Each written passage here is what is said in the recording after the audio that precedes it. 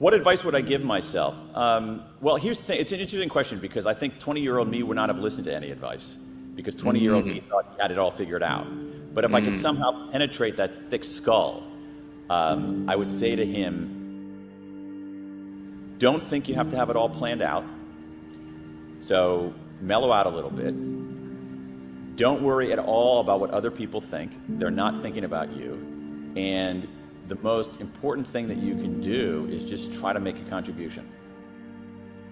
What does it take to have your mindset ready when it comes down to it?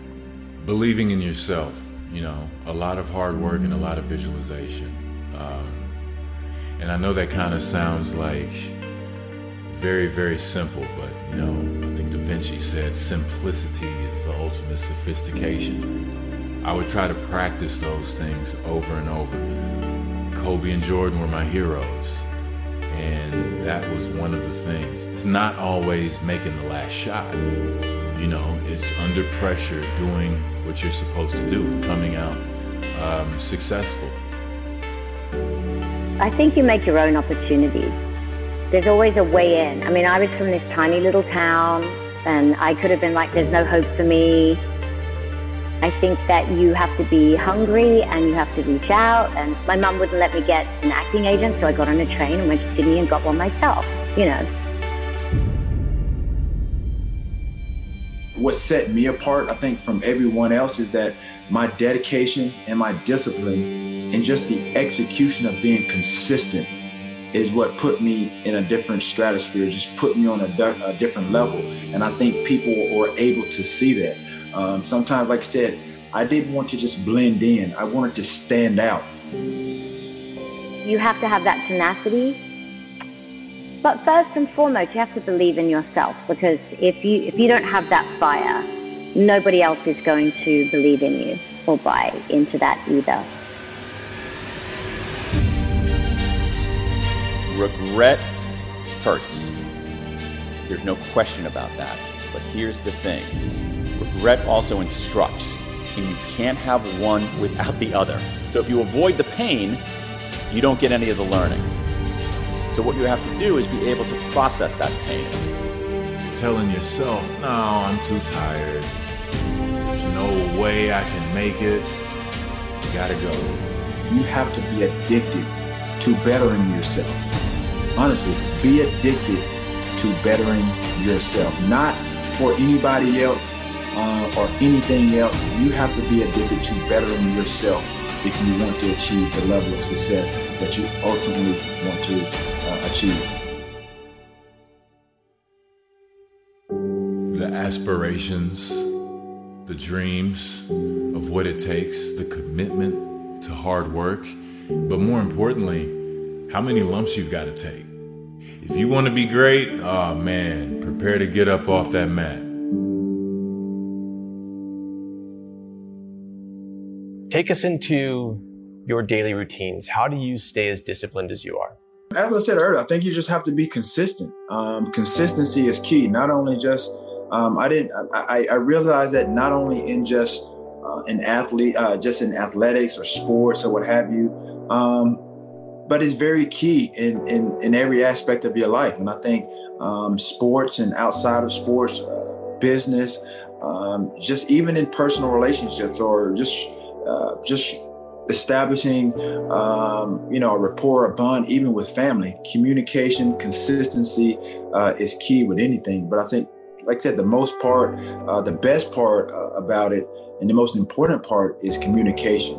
And so I started to realize that later on, as my career progressed, if you communicate and know how and understand how to communicate with, your peers, coaches, and be receptive to constructive criticism, then I think you give yourself an opportunity to grow, not only as a person, but as an athlete at the same time, because there's always communication in everything that we do. And I think if there's a great, rapport or great lines of communication where it's harmonious, and I think being able to listen instead of being so quick to respond or speak, then I think, things will, you'll see a lot of things a lot clearer.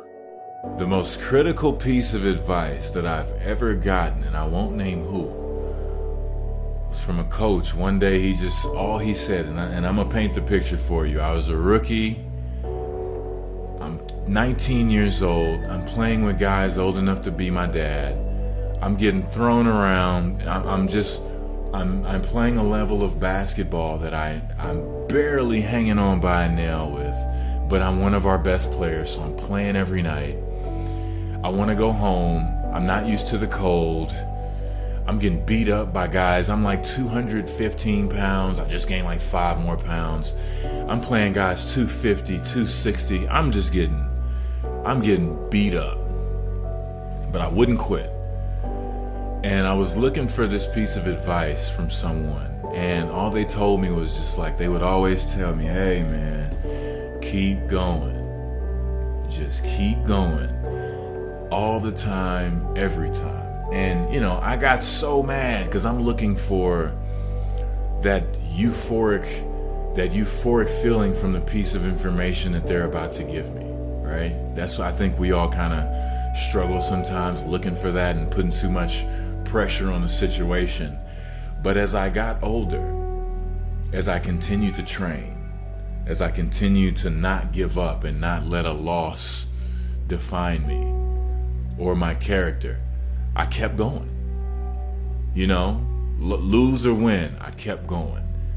And then it really started to click. What he was telling me was, he didn't have anything to tell me. I cannot, I can't sugarcoat this ass whooping. It is what it is.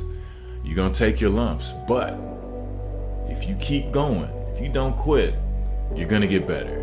And you're going to get better, and you're going to get better.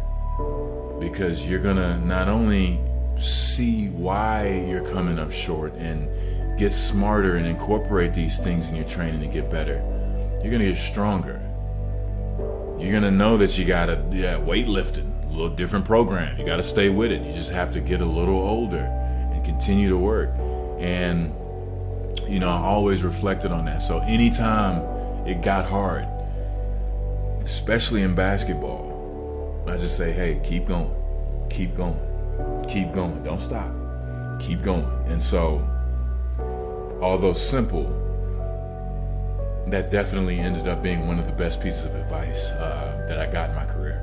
I always saw myself being successful, and in terms of shots, anytime I hit a big shot, everyone would be so surprised and just like, wow. I would be surprised if I didn't make it. I put the work into this like every day, all day. And then when I'm done with it, guess what I do? I dream about it. I visualize it. I see myself being successful. I see myself hitting those shots with no time on the clock, with a little time on the clock. And then I'll do it again and say, hey, what if we're down 2? Then I'll do it again and say, what if we're down 3? It's a never-ending game. And anytime I was successful in those situations, I would always let people know it's through dedication, through your hard work, and through mental preparation and visualization. If you do those things, if you can see yourself being successful in your mind, then it will appear in the physical reality if you're calm and collected when you get the opportunity. Right? Sometimes we get the opportunity and we rush it. You have to have total just commitment and dedication, and just know you have to have faith too, because I've worked hard enough to be in this position. I'm going to let my training kick in because I've been here before. I've thought about it. This is what it feels like. It's almost crazy because it's deja vu, and that's how I tried to kind of approach those situations. So when I was able to be successful, it was a great thing. It's a regular day. It's a normal day. If I miss it, that's abnormal. That's how I felt. Keep going. And then after that, you keep going. And then after that, you keep going. Because it's about what we do. It's about how we handle the situation. It's not about what happens to us, because things are going to happen. How are you going to separate yourself from everybody else? And I always thought, anytime it got really incredibly hard, I would think about all the people quitting right now and how they're going to feel in a few years, hopefully if we're alive, that they're just going to say, man, what if I hadn't have given up? What if I would have kept going? Don't say what if. Please, please, please, please, please don't have the what ifs down the road. You keep going now, and I'm telling you, you'll be in a better place than you would be if you quit. I don't know what the opposite of a straight line is. You know, like I know, is a straight line a circle? Is a straight line like a jumble? No, there are no straight lines. And so for me, like I mean, I don't say this like to be glib or to be a joke. It's like there was not a huge amount of like long-term planning. At a certain point, I felt like I needed a long-term plan. But then what I also found is that any long-term plan immediately hits the ugly truth of reality and then becomes a joke.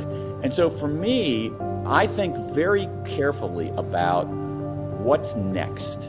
What's next? E.L. Doctorow, the great novelist, had this lovely metaphor for writing, but I think it's true at some levels for careers and for life, which is that you're driving on a dark night and you have your headlights on and you can only see, you know, a few meters ahead of you. And that's sometimes aggravating. But the thing is, you can make the whole journey that way.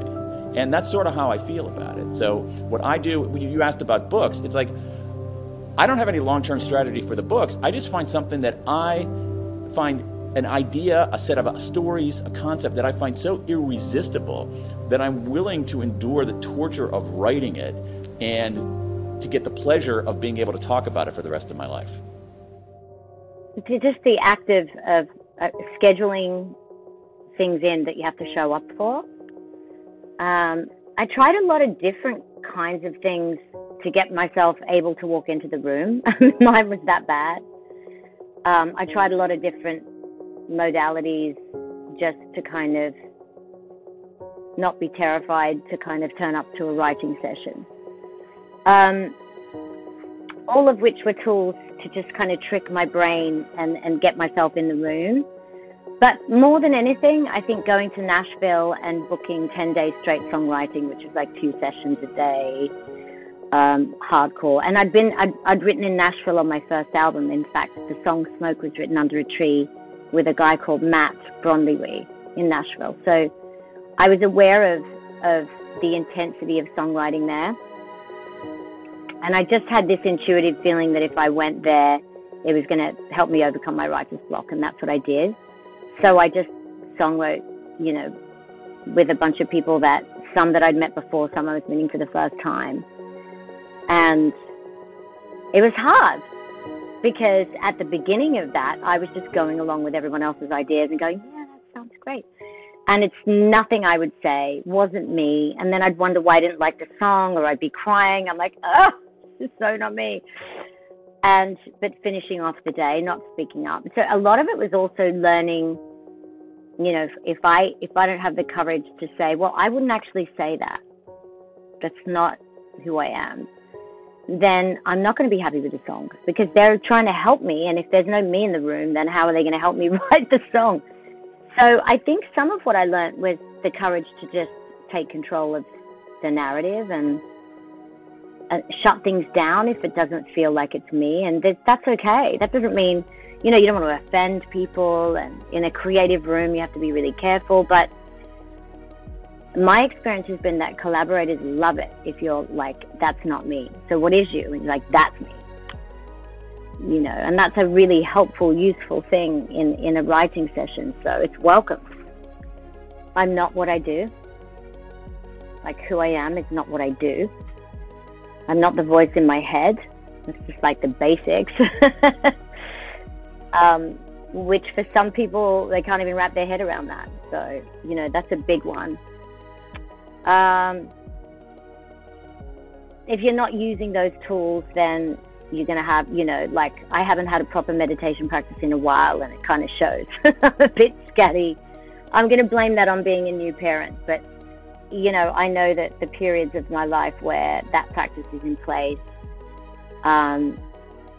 everything's a bit easier.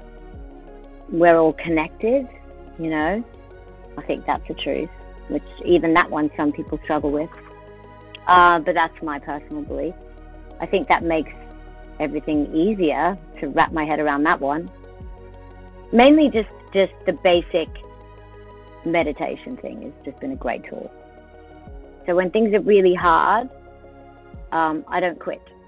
But if there's a moment where I'm truly lost, it's a courageous step to say, I'm going to walk away.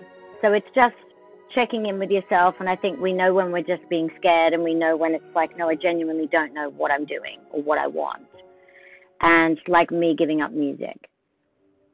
And that might have been because I had a confidence crisis, but I think anyone getting dropped by a label at that point in their career, you know, with what they considered to be a good bunch of songs is confusing. And it's okay to do that, because you just never know what is around the corner when you make these changes. We all get so scared to make a change. And beautiful things happen when you liberate yourself to let go of everything and go, well, I'll just quit music. It still found its way back to me. And I'm sitting here now with this album that's like the best work I've ever done, that I'm so incredibly proud of. I don't care what anyone thinks. I would never have thought I could be sat here now confidently with this body of work. No way. It didn't seem possible, but it was the courageous step to accept that I didn't know what I wanted to do, and to express myself through, I went and studied with Ivana Chubbuck and learned acting. You know, I did other things, and I gave back, and I was a judge on X Factor to these young 3 girls that have a career now, and like, you know, it's okay. And it's okay to have periods where you're just living, you know. I think we're in a world where it's like, do, create, and it's like, well, not everybody is built that way. Some of us move a bit slower. We're a bit more fragile. We need time, you know, to just kind of, life can be tough. So I don't think there's one mold for one person, and you've got to be okay. I mean, I'm clearly a turtle when it comes to, you know, there's a lot of years between albums, but turtles win the race. So, you know, it's not about the amount that you do. It's just about the care that you take with what you do, I think. As I guess I was on my path to stardom, and I had 3 receiver coaches throughout the course of my career that were very, very instrumental in really just pushing me really kind of beyond the limits of what they thought I could become. They saw it, and sometimes even I had doubt that I could be, you know, considered at the end of the day one of the greatest receivers of all time. Like, I played with Jerry Rice, you know, coming out of Chattanooga in 96, you know, 3rd round, you know, 89th pick. I had no idea at the end of the day, you know, 15 years later, that I would be 2nd all time, 2nd, 3rd all time, you know, in statistics, behind, like I said, the greatest of all time. There were so many guys that played at, you know, Power 5 schools, you know, definitely 1st, 2nd round guys that got drafted before me. Honestly, I really had no idea. Which, you know, like I said, when you think about some of the things that I've accomplished, you know, the Super Bowl was one of those games. I said, you know, obviously to play in the Super Bowl, that's a big accomplishment in itself. It wasn't the Super Bowl that I envisioned, considering the injury that I had sustained probably 6.5, 7 weeks prior to the Super Bowl, when a lot of people, even, you know, doctors across the country, basically said that there was no way I would have played in that Super Bowl, really considering the injury that I had sustained. And so I tore pretty much all the ligaments in my right ankle. I ended up finding out the next day after the game that I had broke my fibula. And I ended up having to have 2 screws and a plate inserted into my ankle, just for stability, just to help the healing process. And so literally after that, I think it was mid-December when when the injury occurred. And honestly, like I said, we had two more games to go in the regular season. And then we made the playoffs, and then we had to play 2 playoff games to ultimately get to the Super Bowl. And so I went into surgery the next day. The training staff there with the Eagles, obviously they gave me a lot of confidence and basically put me really kind of on an aggressive rehab program. And basically, they knew what type of person that I was from a mental standpoint. My mindset of obviously wanting to get to the Super Bowl. They brought me there in hopes of, me helping the team get there. And I think with what I brought from a mental standpoint, a swag standpoint, aside from really my production and the things how I carried myself in the football field, that enabled them to really play those games, especially going into the playoffs, without me. I think I instilled, my work ethic on some of it, and it rubbed off on some of the receivers. I think the swag and what I had, brought, throughout the season, that carried them into the playoffs. And, I remember coming back from surgery, the day after surgery, and I did a radio interview. And so obviously everybody wanted to really kind of get an update on how the surgery went. They wanted to kind of get a feel of my thoughts on really the possibility of me playing in the Super Bowl. And I remember very vividly the guy asking me, what were my thoughts, and did I think I was going to play in the Super Bowl? And again, I keep talking about my faith, and that's what I relied on.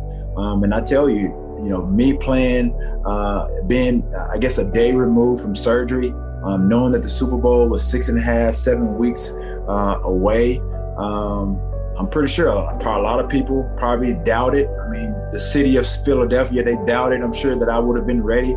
But that's where, again, the things that, my grandmother instilled in me and how I was raised, that was what went into my answer. And I told them, I was like, I said, if the team, when they win or if they make it to the playoffs, they make it to the Super Bowl, I told them with no hesitation, I said, I'll be ready. And again, that was a lot.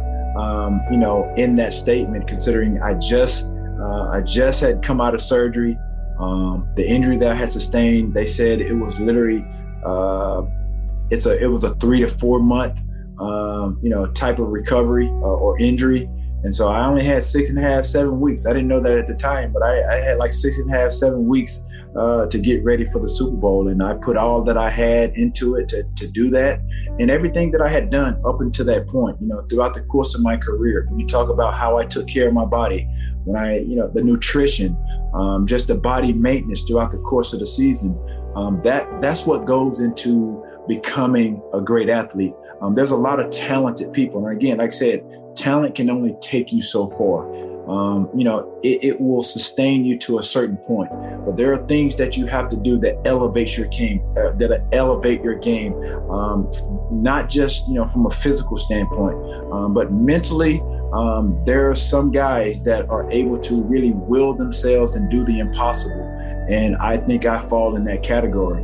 And I know I joke with one of my friends that my host, and who's a good friend on my podcast called Get Your Popcorn Ready, Matthew Hatchett. I always mention or put my name in the same breath as some of the greatest basketball players. And I reference them because I love basketball. But I tell them, I said, that's why, I'm mentioned in the same breath of some of the great players, the greatest athletes like, Kobe Bryant and Michael Jordan.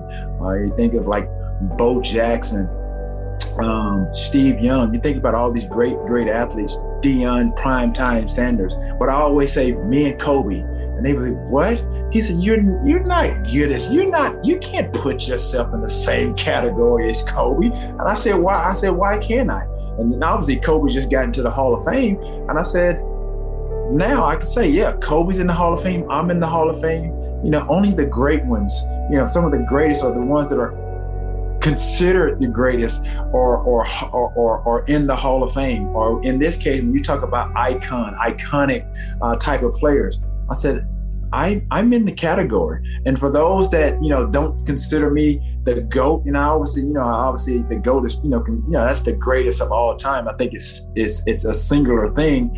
But when you talk about the GOAT, or you're talking about the greatest of all time, I try to tell people, I take it from a lyric. I may not be considered the GOAT in some people's eyes, but if you look at me and you look at my highlight, I definitely fit the description.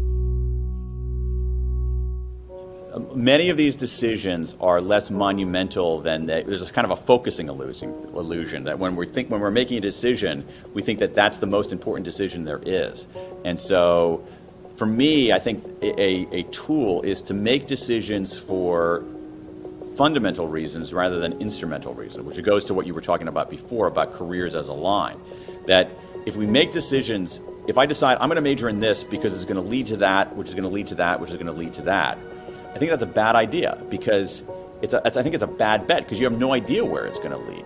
If you major in something because you like it, because it's interesting, because you find it compelling, major in that because you're going to learn a lot, you're going to do really well, and you have no idea where it's going to lead. And so, the reason that I like making decisions for fundamental reasons rather than instrumental reasons is not because I have this noble view of the world. It's that instrumental reasons don't work because the world is so complicated.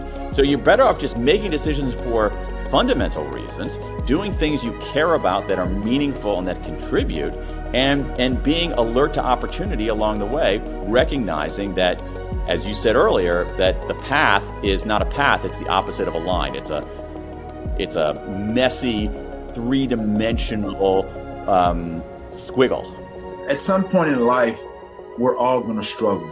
And I think that's what you're getting to. We're going to be confronted with something. There's going to be some obstacles that we feel that, we can't overcome. Or when you're on your path to success, there's always going to be those roadblocks here and there. It's a part of life.